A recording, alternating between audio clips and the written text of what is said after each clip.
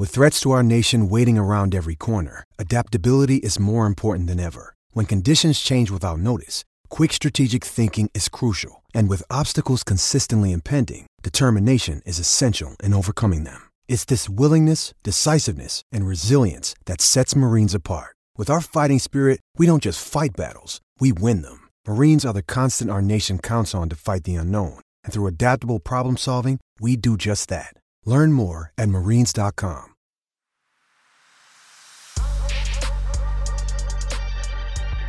It's another Carolina Podcast Emergency Edition. Congratulations, Joey Hunter, the newest commitment for the 2020 class of South Carolina. He's a 3-star defensive back out of the state of Georgia. Just announced his commitment to South Carolina. It was sort of down to Carolina and Texas A&M, and we decided we needed to do an emergency podcast. We work so quickly just for you guys. That's how much we care about you. You might even be suspicious about how quickly we're getting this thing up relative to when Joey Hunter Jr. III announced his commitment. But here we are. Thanks for making us a part of your day, wherever you are, however you're listening. We really appreciate it. And if you guys want to continue to support the podcast, please do so by rating, reviewing, subscribing, and sharing with your friends. I'm your host, Pearson Fowler. With me, as always, Wes Mitchell and Chris Clark to break down the Joey Hunter commitment, to talk a little bit about Luke Doty, who's participating in the Elite 11 camp right now, and then the opening involving several South Carolina either commits or targets. The guys, like I mentioned right off the top, we'll get started with the emergency announcement of the day, and that is the commitment of Joey Hunter, as I mentioned, 3-star defensive back, adding one more to Carolina's class. Looks like they probably have room for about 1 or 2 more defensive backs, but getting close to wrapping this thing up for the defensive backfield. But first and foremost, take me through the process of his recruitment. Yeah, Joey was a guy that South Carolina offered in camp this summer. Sort of hit the radar a little later. This is a weaker class overall, just in terms of regionally in South Carolina's sort of general geographic recruiting footprint for defensive backs, and so a little tougher to find ones this year that you really like. And they had him in camp, really liked him. He looked good, just physically. I mean, he's a 6'1", 188-pound kid.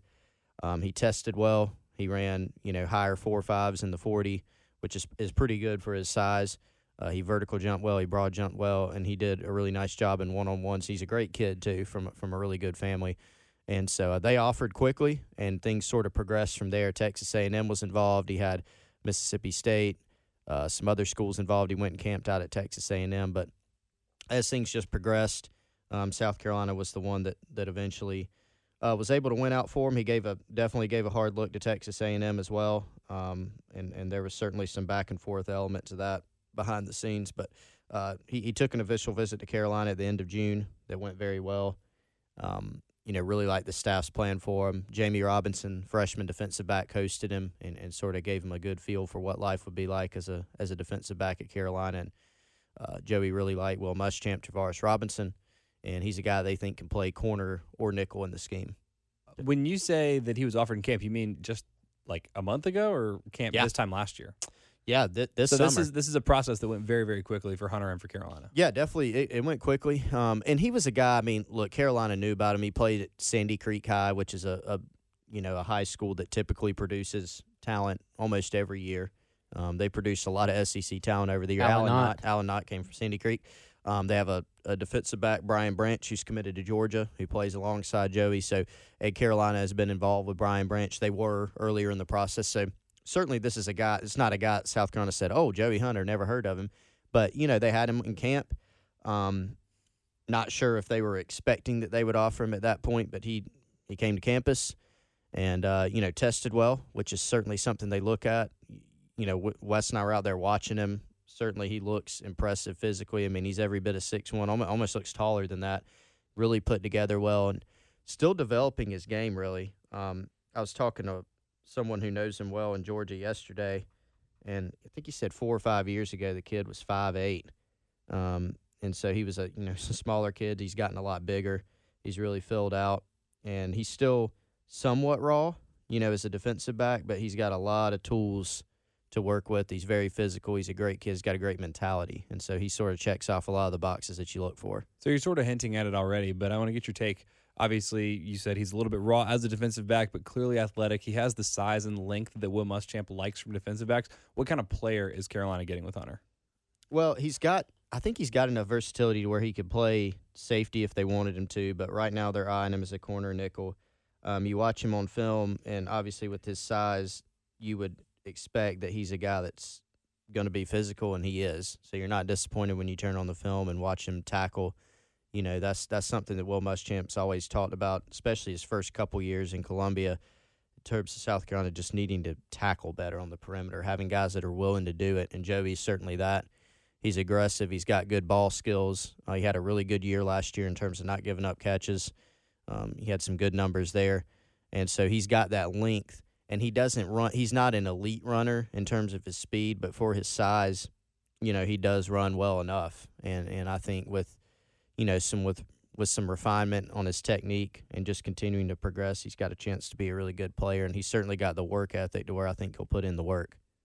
Yeah, I mean, I think like Chris said, with the DBs maybe being down a bit regionally, you're going to see South Carolina sort of take some guys that maybe check all their boxes, but maybe are a little bit raw. I think you just look at the class so far with Donald Fortune, Dominic Hill, you're talking about like high upside guys that, maybe you're going to not quite be ready right off the bat like a J.C. Horn was, like an Izzy McQuamie was, to a little bit, lesser standard. But I think if you look at these guys, they all sort of just match what South Carolina's looking for at that position. I personally, I think you could see Joey end up playing safety long term, even though they've got him as like a corner nickel. And they cross. Is that just because he's a little rangier? Yeah, I look at his frame, and I think he's a bigger guy. And then I look at who he's coming in with in this class. I think maybe you like Dom Hill or Donald Fortune's ability in one-on-one man situations, maybe a little bit better. But we'll see as far as how all three of those guys develop. Because a lot of times if you look at a defensive backfield, it's not just about the skill set of the players. It's about who's around them and what gets the best five on the field. So, I think the fact that he's got the size to play safety is helpful for him in the long term. That nickel position is kind of a hybrid spot these days. So, he fits in there as well. And I think if you look at all these defensive backs, it's sort of, you're always looking for a standard as far as size, speed, athleticism. When you're talking about, lateral movement, stuff like that. I think these guys fit what they're looking for. So this is maybe a weird question, because I think obviously the more highly touted recruits and the guys that you want are the guys that are ready to come in and play right away.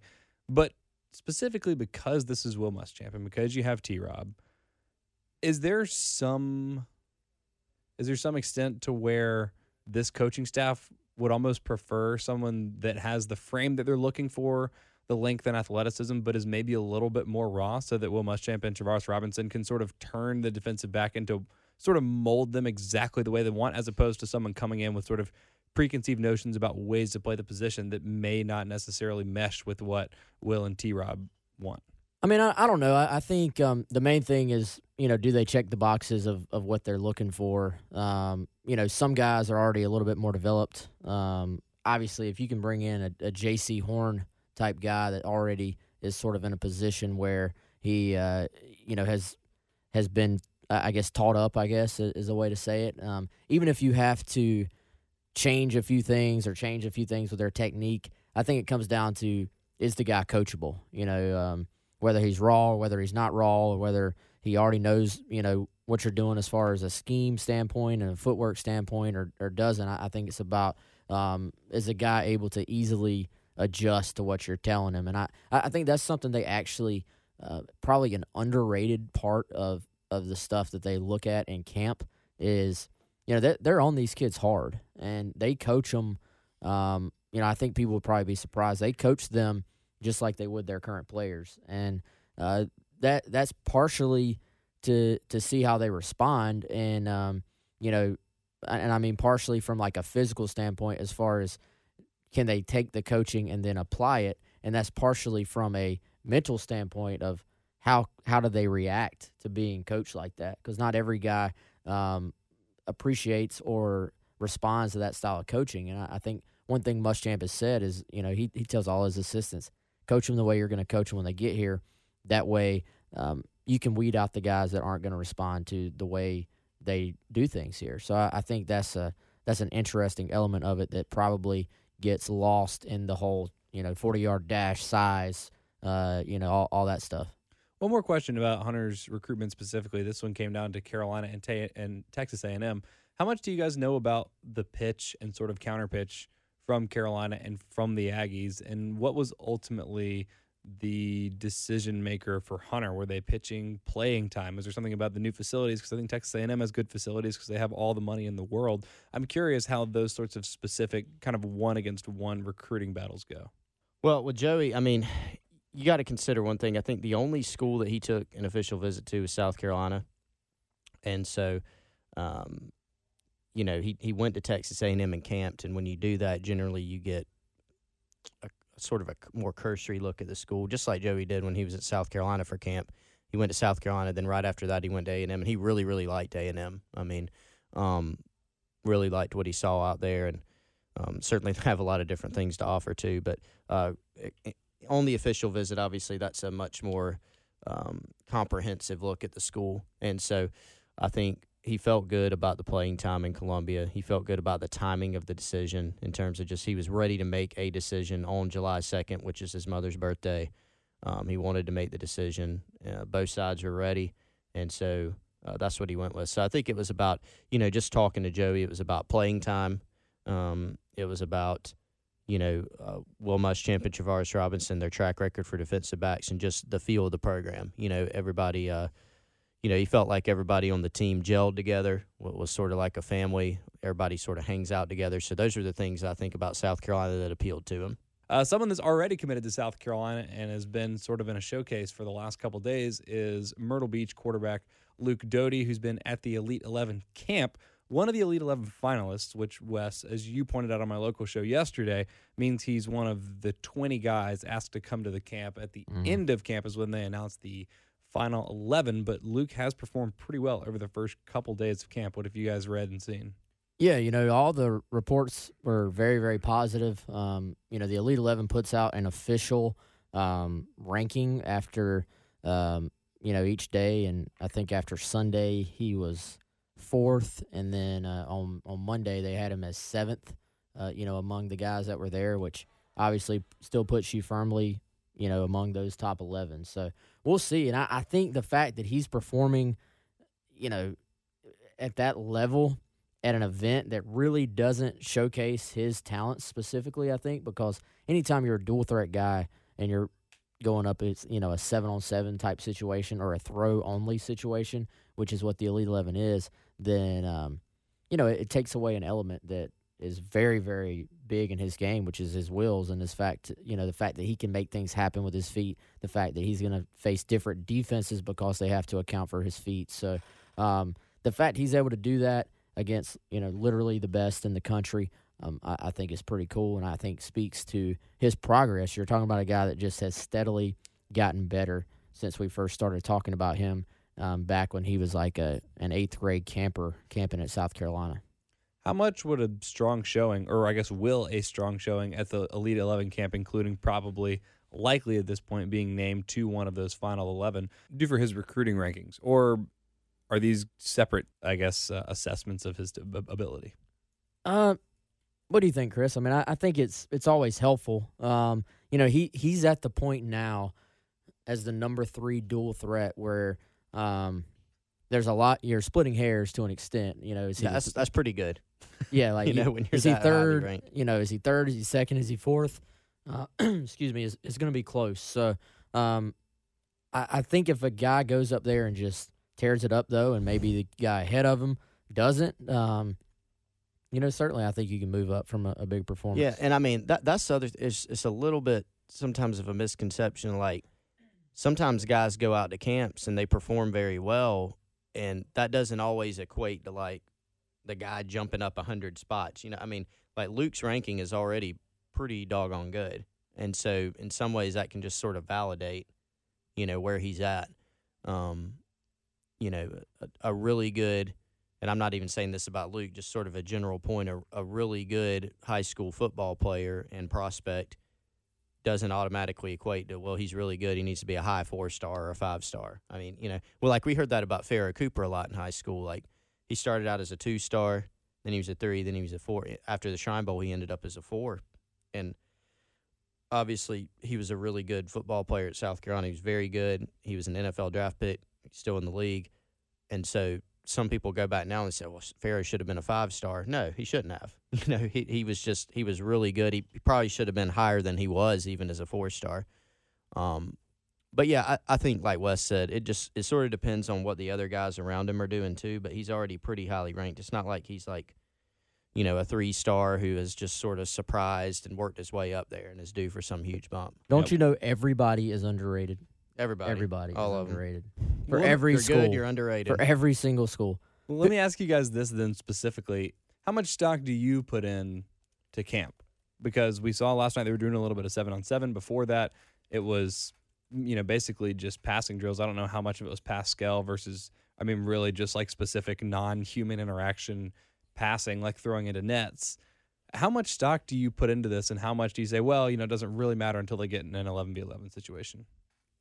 It matters. I mean, the way I see it is, like, for some reason there's some hatred towards camps. Like, if a kid does well at camp, then people look at it and say, oh, he should be higher ranked, like we were just talking about. But then, if a kid drops because of camp or something or doesn't move up to a certain level, it's, well, camps, But, college coaches use them as an evaluation tool. So obviously they think there's some value. So I feel like if we're trying to evaluate talent, we should put some stock in them too. It's not everything, but I'll tell you this: I would rather see a kid in camp than not. Like if I'm just watching his highlight tape or even going to one of his high school games, those things are valuable. But I want to see him in camp too. Certain positions more than others. But and we've seen a bunch of quarterbacks who look great in camp, and they can't play dead in a Western in college because, like, they just don't have it mentally or for whatever reason, they just don't put it together. And then some guys who maybe aren't as impressive in camp at quarterback who are really, really good. Connor Shaw wasn't phenomenal in a high school camp setting, but he was really good here, because it's like Wes said with Luke Doty, like, different skill sets for different guys. There also been some other quarterbacks that we've seen in camp who you look at that guy and say he's going to be a stud, and then he is, So just further confirmation that recruiting is inscrutable. Yes. Also, you do this all the time. I think you do this on purpose, where you use some awesome, hilarious phrase, and then you continue with a long-winded thought so that it's awkward when I have to go back and mention how great that phrase was. You're so bashful, Chris. Just embrace it. You couldn't play dead in a Western. That's amazing. That deserves like that's a Muschampism though, right? Is it really? Yeah. I've never heard that. That's hilarious. I think it's a I want to put Muschampism. like applause underneath that. You could play dead in a movie. Can you do that? Huh? Can you do that? Yeah, I could. I don't know if I will. I didn't I'm say kinda the lazy. cover a bucket of water thing. No. Like Muschamp. You could. He says that one a lot. But no, I think I think that the camp is like, it's like one of multiple, like if you really want to, and I think the goal, if you're a coaching staff, is that every opportunity to scout a guy supplements the other ones. So you want to see a guy in person because that can tell you some things that the other areas can't. You see a guy in person and you're not just watching the best takes. You're not just seeing the highlights. You're seeing, how does this guy perform snap to snap to snap? How does this guy perform when his team is getting their teeth kicked in? Like, how does he respond to negativity possibly? Then you look at highlights, you look at film, and obviously you're seeing maybe some of the upside there. What does this guy look like at his absolute best? Then camp, I think, is more about, does he fit the, what do they call them, critical factors when they're measuring a guy? That's it. They have a height, a weight, they have a speed, even probably a vertical jump, a broad jump. They have certain parameters they're wanting for every guy at a particular position to hit in this window. So now you're saying, does he athletically match up with what we're looking for? Because a guy can look really good on film versus guys that are also running 4.9, and you may say, man, this guy's a really good football player. We like him on film. Then you get him in camp, and he runs a 4.95, and you're like, okay, he's not going to be able to separate against SEC defensive backs. So I think if you really, to get the best evaluation, and the funny thing is you can have all those things and still completely whiff on a guy. You may be as sure as you could be about it, and then maybe the guy gets there and he doesn't work hard or something, or he just doesn't develop. You remember there are a few instances of this, but whether it's like a rivals camp we cover, South Carolina's camp, but you remember a few years ago there was a South Carolina camp that we were at in the summer, I think maybe 2017 class, and there was a prospect there that was like a 4-star that we were watching, curious to see him, curious to see what South Carolina thought about him, and he was not good. And he would barely take any reps. When he took reps, he looked disengaged. He was smaller than we anticipated. His film was good, and he had a bunch of offers. But we saw him, and we went, man, that wasn't good. And South Carolina dropped him they started that recruiting day. Yeah. I mean, like on the spot, basically, and had another kid in camp who was not nearly as highly rated, loved him, ended up getting a commitment from him. So, I mean, those things happen. There was a kid at Rivals Camp several years back that ended up going Power 5 that had a bunch of offers, including South Carolina, had really good film. He was a lineman and had, one of the worst performances I've seen at a Rivals Camp. He had the size and everything, but he was not very good.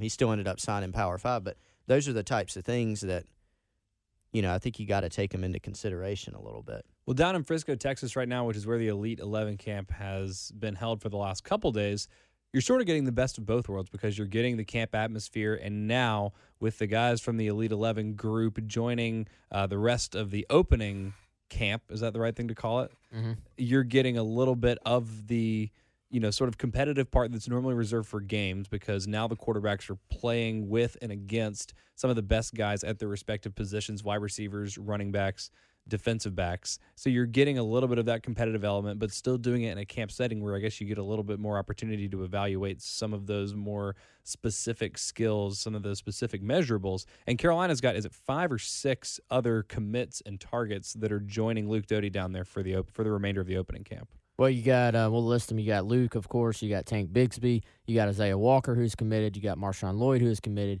You got Jaheim Bell, who they're targeting, that is committed to Florida. And then you got Reggie Grimes, I believe. Okay. So 6 on top of Doty. Is Lenneth Whitehead out there too, right? Yeah, I think he is. And they've been recruiting him some. Okay. Yeah. For those of you that didn't see last night, there were a couple clips circulating from the 7-on-7 that they did once the quarterbacks and then all the other skill position guys joined forces, including Marshawn Lloyd juking somebody in what looks sort of like a not exactly an Oklahoma drill, but something similar. Or maybe it was an Oklahoma drill. I don't know. The defensive player didn't do a good enough job that I could tell what he was supposed to be doing, which is credit to Lloyd putting him on skates and then doing a backflip as a celebration, which just speaks to his athleticism for a guy that's also very big. That was probably exciting to see if you're a Carolina fan. Yeah, I'm actually watching it now. I think that these guys like to cut backflips, I've noticed, in camp settings. Yeah. I'm always like, don't do that. Yeah, but they do them actually. It's like not even a thing for them. Like it's just like jumping up and chest bumping. Yeah, like most people would think, I'm not even going to attempt to do a backflip, and they do it just like they get off the couch or something. Like it's simple. But yeah, that kid, you look at some of his numbers out there, and very impressive, and I think confirms some of the things we already knew. I don't know, man. I think the kid, obviously covering South Carolina, might be a little bit biased, but I think the kid's a 5-star type back. Yeah, he's really good, and I know that. So with Marshawn, there's some track times, and I don't know. I've got to try to dive into it a little bit more to get some context. There's some track times I'm not concerned about, but there's some track times out there that are not the greatest. But the past couple times he's been put on a laser and run, he's run really well. And then you watch his film, and you look at his quickness in those little short areas, side to side. Everybody thinks that Marshawn is just a straight-ahead running back because of his size, but, man, you see him. He's got great feet. He's got great footwork.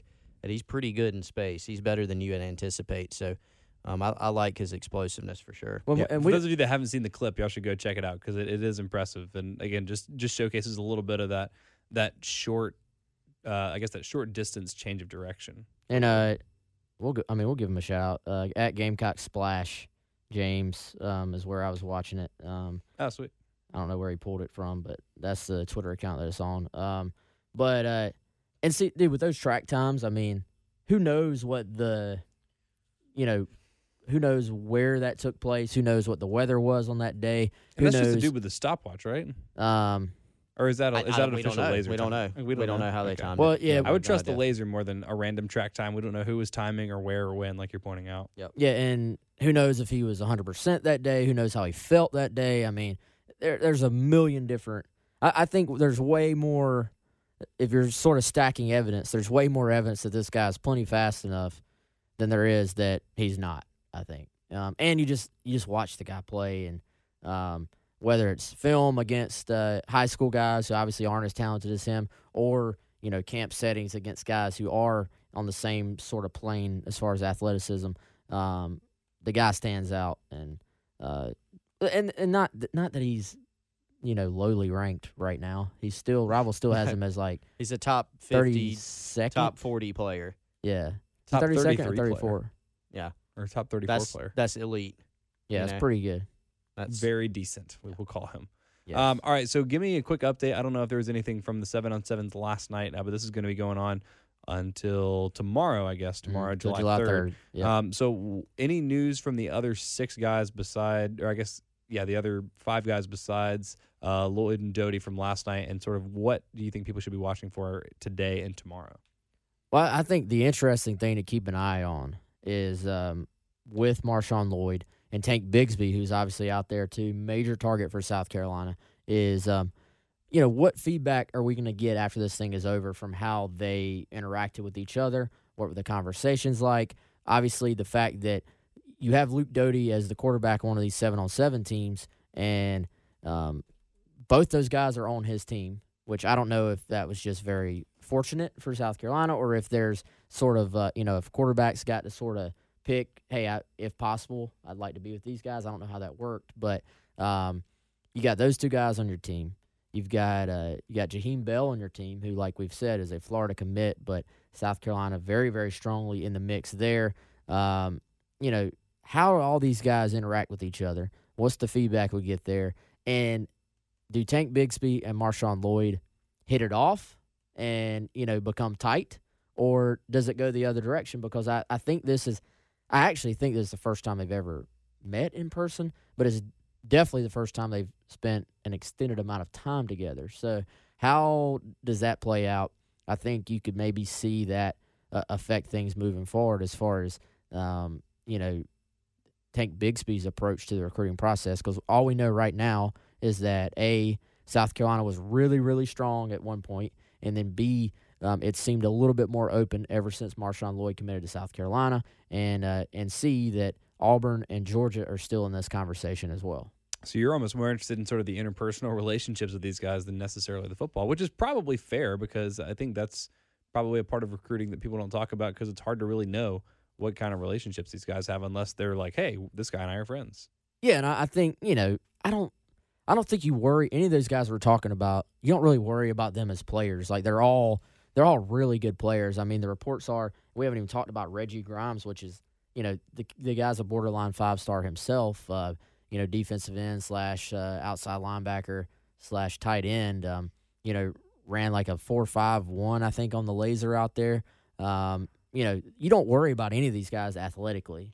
It would be interesting to see how they compete with, the best of the best, but all these guys are good players. All these guys can help South Carolina. I think it's more about, which of these guys are going to end up at South Carolina, and certainly that, that running back sort of idea of a duo, which we see is so popular. I think the 2 guys in that situation have to get along, or it doesn't work, So I think that, and some, we all know this. Take it out of football. Take it, just into life. Some people just click, and some people just don't click. So that's a part of this that nobody can really anticipate, and nobody can really there's nothing a coaching staff can do, for that. It's just about literally how do they interact with each other. So what's the most guys Carolina has ever had at the opening? Is this about as many guys in terms of total commits and top prospects that they've had? I don't know. I mean, you're looking at what there's only 3 actual commitments out there. We'd have to go back and research all that out from the past years, but it seems like I just don't really remember talking about this previously, so I imagine we are now when because you're it's a high combining number. the commitments and the high-profile targets together, probably so. Yeah. Especially just in terms of like the buzz created by all those guys, I would say probably so. But we did not come armed with the rosters from the 2014 session of the opening and things Why of did that we not? nature. I don't know. Well, Because y'all just aren't I told you to prepared. do that It's before you came in. It's because it's early in the morning. Wes came in with his just a remember glass we're of recording orange this juice. in the afternoon, right after. Oh yeah, sorry. Wes came in with his afternoon orange juice because he's a terrorist and he drinks orange juice in the afternoon. And bacon, egg, and cheese Yeah, in the afternoon. Yeah, well, bacon, egg, and cheese in the afternoon. Maybe McDonald's has breakfast all day. Maybe you stop by Mickey D's or something. McDonald's, you owe us $50 now. Yeah, exactly. That's what we're gonna do. We're just gonna start billing them. It's the dead period officially, but you guys said it is far from that. So what are y'all working on? What should people expect coming down the pipe from y'all? Well, right now they can read complete Joey Hunter commitment coverage on Gamecock Central. if you wish. Not now, but now when you're listening to this. Yeah, right this second. But the thing about the dead period is that the guys can't visit schools and schools can't visit them, but they can still talk on the phone. They can still DM. They can still text. So it's really not – it's a dead period, but it's not a dead period. I think people naturally – and the people that really follow recruiting closely know this, but the people that sort of follow it from afar probably think, oh, that means nothing's happening in recruiting. But really, a lot is happening. You got a commitment today. July 8th, there's a Miles Murphy commitment where he'll be choosing, potentially South Carolina, North Carolina in there, Alabama in there.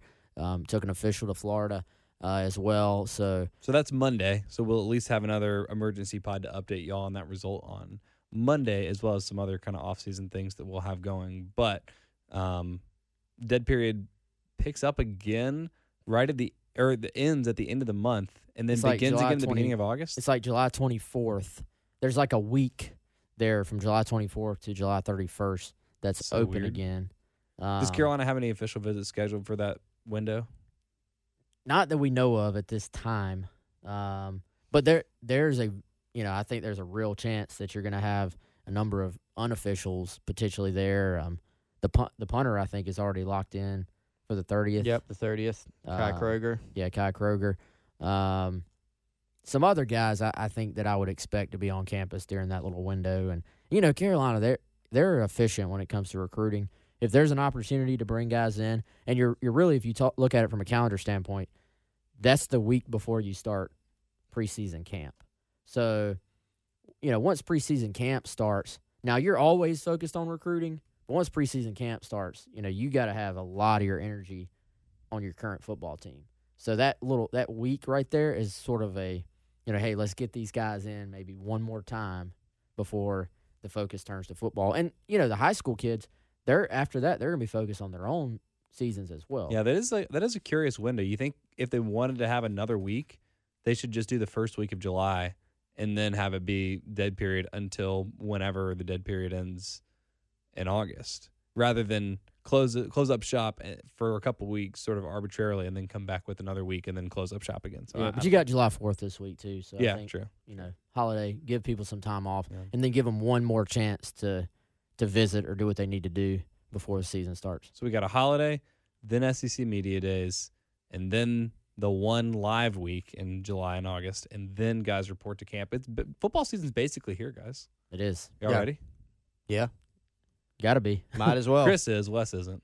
Got to be. Wes is ready, though, because he's got his – what does he have on? My Podcasting His shirt. podcasting shirt. His I'm going to Dunder get a Mifflin shirt. podcasting shirt, too. That's – I We feel need like to you've have worn that a couple actual times. podcasting. I think shirts. mine's just going to say podcasting shirt. Podcasting That's all I was shirt? gonna Yeah, say. whatever they are, they can't match. We cannot have the same one. No. You know? Is that what you were saying, Wes? Yeah, I was going to say we could get ones that match. I mean, Yeah, I that's think cool. That'd be super dorky. surely there is someone who would like to sponsor and make us a T-shirt that's listening to this. And I'll Did wear you it. say podcasting shirt? No, it doesn't have to say that. If they That'd give be us great, free though. shirts brought to you wear, by Panera Or whomever? yeah, anyone. or whomever. Yeah, I Well, guess I'd wear that. I as long mean, as no it's one not sees us vulgar. while we're doing this because we stopped simulcasting it for some reason. Which I don't know. Maybe we'll start doing that again. Well, we in the couldn't future. simulcast this one, so Why not? Oh, yeah, that's right. I keep forgetting that part. All right, well, that'll do it for this episode of Another Carolina Podcast. We got plenty more stuff coming for you guys in the coming weeks, and we're going to get Wes to start posting some mailbag threads to help us fill out the time and just to get your thoughts, see what's on your mind, see what we want to do more of. If you want to support the podcast, don't forget to rate, review, subscribe, and if you want a month of Gamecock Central subscriber access for free, just use the exclusive podcast code GCPOD, GCPOD, and you'll get a month of being a Gamecock Central insider for free, which is very exciting. Good time to be doing that as well. That'll do it for Wes and Chris. I'm Pearson Tyler. We'll talk to you next week. Hello, it is Ryan, and I was on a flight the other day playing one of my favorite social spin slot games on ChumbaCasino.com. I looked over at the person sitting next to me, and you know what they were doing? They were also playing Chumba Casino. Coincidence? I think not. Everybody's loving having fun with it. Chumba Casino is home to hundreds of casino-style games that you can play for free anytime, anywhere, even at 30,000 feet. So sign up now at ChumbaCasino.com to claim your free welcome bonus. That's ChumbaCasino.com and live the Chumba life. No purchase necessary. VGW Group. Void where prohibited by law. See terms and conditions. 18+.